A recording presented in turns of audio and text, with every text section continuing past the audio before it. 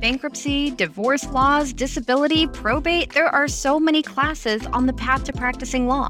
Unfortunately, most schools fail to instruct you on the business of law. This is Solo De Facto, a show dedicated to discovering the success secrets that exist in the reality of running a solo practice. My goal is to find the one thing that separates each guest from the rest to give you practical solutions to create a thriving firm. Solo De Facto is sponsored by Back Office Betties, trusted virtual legal receptionist. Turn up the volume because you're not going to want to miss today's guest. She's going to share how she's helping law firms do this very thing. My guest today is Brooke Lively. She is an author, speaker, and president and founder of Cathedral Capital located in Fort Worth, Texas. Brooke, welcome. Thank you, Emily. Okay, first, before we get started, I have to shout out your book, and I brought it with me because I want to show it off. I can't stand high-level concepts. They drive me nuts. I'm like, give me something tangible I can use. And this book is packed with tangible things that any law firm can use. And I love that you broke it down even by law firm size so that different growth stages have different metrics they should be looking at. Yeah, that's one of the things that we found really early on is that lawyers don't speak financial. So if we couldn't break it down and talk to people in what we call kitchen table English, we weren't going to be successful. And at the end of the day, we're a whole bunch of financial people that think finance is easy. And it's just about being able to explain those concepts in simple terms, because ultimately they're not that complicated. Right. Can you share with our listeners a little bit more about what Cathedral Capital does? So we help make law firms more profitable by serving as a fractional CFO. And we really like to think of ourselves as financial Sherpas, because when you own a business, any business, but a law firm is a great example. When you own a law firm, it is like climbing a mountain. It is exhilarating. It's fun. It can be beautiful. It can also be cold and lonely and dangerous. And no one has ever climbed Mount Everest by themselves. They have Sherpas. And the Sherpa's job is to tell them what's coming up, help them avoid things so they don't fall in a crevasse or die on the mountain. And that's what we do for people. We have an immense amount of financial knowledge, so we can tell you, this is what you're going to encounter. This is how we avoid it. This is how we create more profit for you in your firm. That's awesome. I have friends, and full disclosure, Cath Capital does our CFOing. And so I have friends that are like, well, I hired this fractional person. And I kind of say, if they're not doing things like questioning you about what is the ROI on your marketing, how much is it costing you to acquire, and really getting into the nitty gritty questions and giving some pushback, they're probably not really acting in a true CFO role. And that's usually what we're looking for. Yeah, we did encounter a company recently. Our marketing, we've outsourced some of our marketing, and that marketing company came to us and said, this may be a competitor. And they would do your bookkeeping, and for an extra $50 a month, they would do CFO work. We're like, I promise you, for $50 a month, you're not going to get anything of value. Yep. Because they can't look, they can't question. And that's one of the things that we love to do. We look at a problem and we want to find the root cause. We don't want to treat the symptom. Yep. So how can we dig down? And that's a lot of what we do, is we use the data to dig down and find the root cause of the problem and fix it there. It's fantastic. And sometimes, as the business owner, we need someone to push us, to ask some uncomfortable questions. If you add this person, what value are you expecting from them? How will you hold them accountable to it? Sometimes we just want to do things based on feeling. And I love that it's just a reminder to make sure that it's backed up with solid numbers. Well, and you're totally right. And especially about people. If you think about a law firm, well, let's think about it this way. A manufacturing firm, if they were going to buy a new machine, the question would absolutely be, How can this improve our process? How can this improve our output? How will this save us time? How will this make us money? In a law firm, in any service-based business, your machinery is your people. They're your biggest expense, and they are also the source of your revenue. So, how does adding that person improve efficiency, add revenue? Like, what does that person accomplish for you? Absolutely. Yeah, it helps to have those numbers to hold people accountable. So I'm curious, you are very knowledgeable about law firms. You work with a ton of law firms. Why law? Oh, God. So I don't know. I think I was programmed for law from birth. So my father's an attorney. My brother's an attorney. I have some weird obsession with attorneys. Virtually every guy I have ever dated has been a left-handed 6'2" lawyer who wears glasses, including, and this cracks me up, the guys I dated in high school grew up to be left-handed lawyers. Wow. I know. Isn't that weird? Magnet. I was serving on a jury in DC, and we were going through voir dire. Now I'm from Texas. So in Texas, it's voir dire with the accent. So voir dire in Texas, but I was in DC, so it was voir dire. And, I was raising my hand for everything because I'm really good at figuring out how to get out of jury duty. So they pulled me up to the front. The judge was questioning me about my answers and was talking about all the attorneys. And I said, yeah, I date attorneys. My father's an attorney, family's attorney, uncle's attorneys, friends are attorneys. And she looked at me, she said, you need a better class of friends. I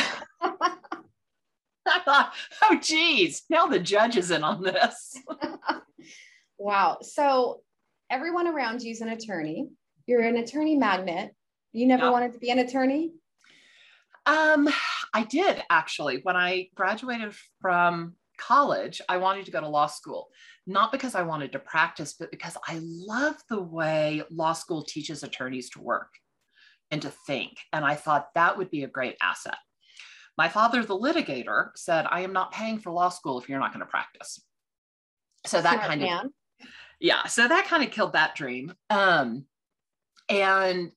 let's face it, part of going to law school is I didn't know what I wanted to do with my life. And my brother still asks me why I don't go to law school, because the part of the law that I love more than anything else is tax and estate. How can we legally get out of paying estate taxes? And that really dovetails with my financial education. And I'm a CFA, a chartered financial analyst. So one of the things that we did as a CFA was figure out how to move wealth from one generation to the next. And my brother was like, you can just run over to SMU and get a law degree. And I'm like, I don't know, it's a lot of effort. All right. So CFOing, accounting, have you always been a numbers person? Yes. And I had no idea. Wow. Because it was just so normal in my family. So have you ever taken a drive with children? And there's one question that they ask. Are we there yet? Are we there yet? How much longer? So when I was little, my father would slow down to 60 miles an hour and tell me that we were 237 miles away. And we had to figure it out. No paper, no pen in the back of the car. And then as we got older, he quit slowing down. And he would say, I'm going 87 miles an hour and it's 237 miles away. Wow. And we did math. So we had always been very analytical and very math-based. And I thought that was normal. And when I went to grad school, I thought I was going to get a marketing degree. And I did all this testing that said, I should be an accountant. And I'm like, I have entirely too much personality to be an accountant, right? And I called some friends that I had worked with and worked for. And I'm like, this isn't really analytical and math-based. And they're like, yeah, how did you not know that? We sent you every math project we ever had. I was like, oh, I just thought it was normal.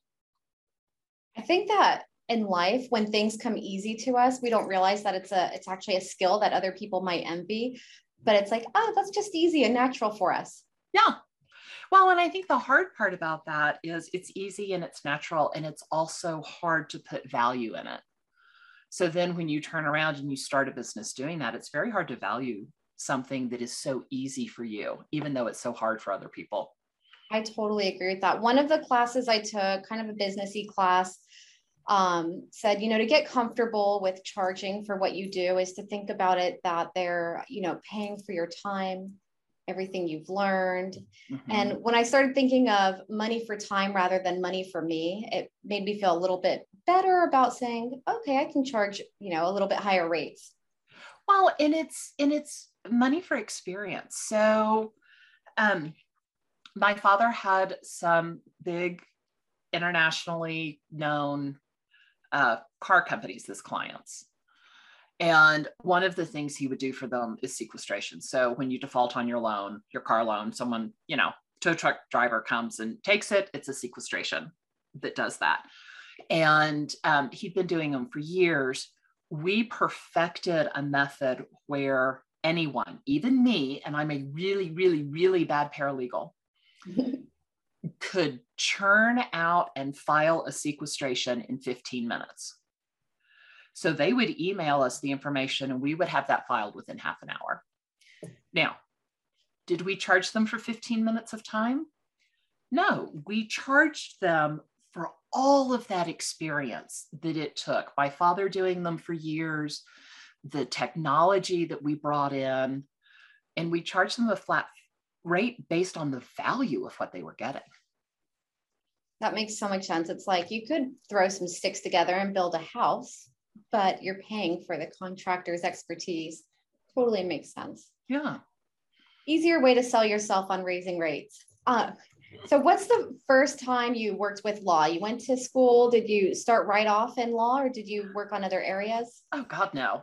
I had like the crazy career path. So graduated from college, didn't know what I wanted to do, moved up here. I'm in Aspen, Colorado right now. So I moved here. I tried being a ski bunny. That's a little hard on your liver. So I left. I was in retail for a long time. I went to grad school. Thought I was going to get a marketing degree. Turns out I'm a finance person. Who knew? And went to work for a hedge fund. Now, my father likes to shed his law partners every 7 to 10 years. And it was kind of at that 10-year mark, and he was shedding his law partners again. And he lost his office manager for the first time in like 20 years. And he asked me if I would help run his firm. Hedge fund didn't care. So I was in Dallas a couple of days a week at my father's office in Fort Worth. And I really brought all that discipline that I had learned in grad school on, corporate finance, how to run a business, to his law firm. And we hired a consultant at one point to help with sales and marketing. And his clients started coming to me and saying, can you do for us what you're doing for your father's firm? And I'm like, yes, I can. That's fantastic. What's one of the biggest kind of problems that you put your CFO hat on to solve for that firm? I think there are a lot of things. I think that collections is a big one. Attorneys are so afraid to collect the money they're owed because they worry about a malpractice claim. And so they will just let money go. And if you think about it, if we collect the money on the front end, instead of trying to collect it on the back end, it's so much smoother.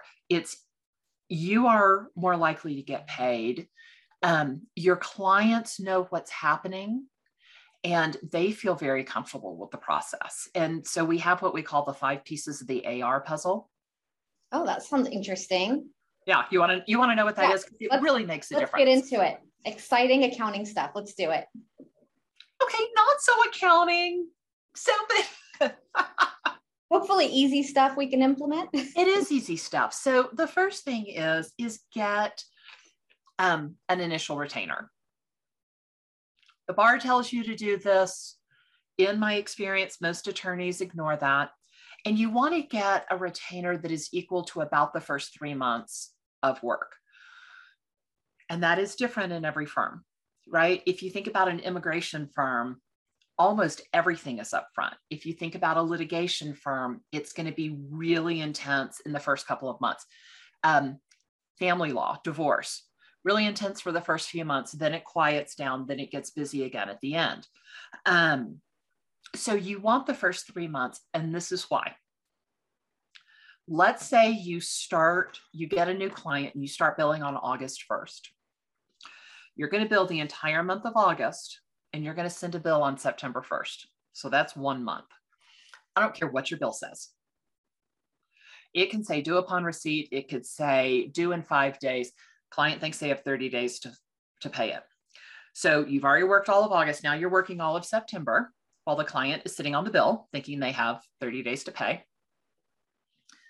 And then on October 1st, you send out your next bill. And only at this point does the client think they're past due. So now you're spending all of October not only working the case, but trying to collect. And that's at the point, at the end of October is when you're going to figure out if you have a deadbeat client or not. Wow. I don't know how anyone could survive with that kind of a practice. Well, and so many people do. So if you get the first 3 months up front, then really all you're out is the time and filing fees just the time to file to get out of the case. Wow. Fantastic. I personally, we used to do a net 30 when I first started, and it absolutely did not work because I had to fund all of the cost, and I was financing for clients, the labor, right, the cost, and it was not sustainable. So I can absolutely see why that would be the first thing you should do is get that up front. Get it up front. And let's be very real. AR is money that you have loaned to a client out of your own pocket at 0% interest. That's not your responsibility as their attorney. So here's the second part of the AR puzzle, because there are 5 parts. So the second part is have an evergreen retainer. And this is equal to the average 3 months. So 3 months for the same exact reason. I get a lot of pushback on this. People have said, my client has already proven they're not a deadbeat. They paid the first 3 months, we're good to go. I'm like, yes, and a client can stop paying you at any time for any reason, and it rarely has anything to do with you. So have the average 3 months. So third piece is have a stop work policy. I don't care what it is. And it can be the most simple low-tech one I ever found was the red rubber band policy. And it was a firm out in the Pacific Northwest. They went to Staples. They got a $2 box of giant red rubber bands. And when a client had not paid their bill, according to whatever the stop work policy was, they stopped work, they put a red rubber band around it. Simple. If you went to the file room to get a file, it had a red rubber band around it, can't work on it. If somebody saw a file with a red rubber band on your desk, they would say something, even if they just saw the red rubber band, and so that was really effective. Now with the technology that we have and all of the cloud-based practice management systems, you can lock a file. So have a stop work policy. Make sure that your team understands what it is. Awesome. That's a no-brainer. I love it. What else? Fourth part, take client payment timing out, or take payment out of the client's hands. So let's go back to what I said about your bill being due upon receipt and the client thinking they had 30 days. Mm-hmm. So I was at my best friend's house. She lives in Pennsylvania now. And we walked in on a Sunday night and she went to this drawer and she opened it a little bit. She pushed down the stuff in it so she could get it open all the way. Like it was jam packed. And she pulls out a stack of mail about this big. Wow. And we sit there and we go through it, and most of it's junk mail and some of it's going in a pile. I'm like, what is this? And she said, I really haven't opened mail in about 6 weeks. I'm like, who's paying your water's going to be turned off. That's the first thing I'm thinking. I know. I'm like, what about your credit cards? She said that all of that was on auto pay. That what she was opening were really just one-off bills. And, to her credit, the vast majority of this stuff was junk mail that went in the trash. So she gets it all open. She has the pile. And then she says, okay, I'm going to bed. And she puts the pile back in the drawer. I'm like, dude, like, we got bills to pay. And she said, I've done enough work on this tonight. I'll do the rest another day. As an attorney, this is what is happening to your bills. And I get a lot of pushback from people that say, whoa, I have corporate clients. Okay, it's not a whole lot better. Here's how it goes with corporate clients. They generally pay bills twice a month. They open the bills on the first check run and don't care what it says. They think they've got 30 days to pay, so they don't pay it in the first check run.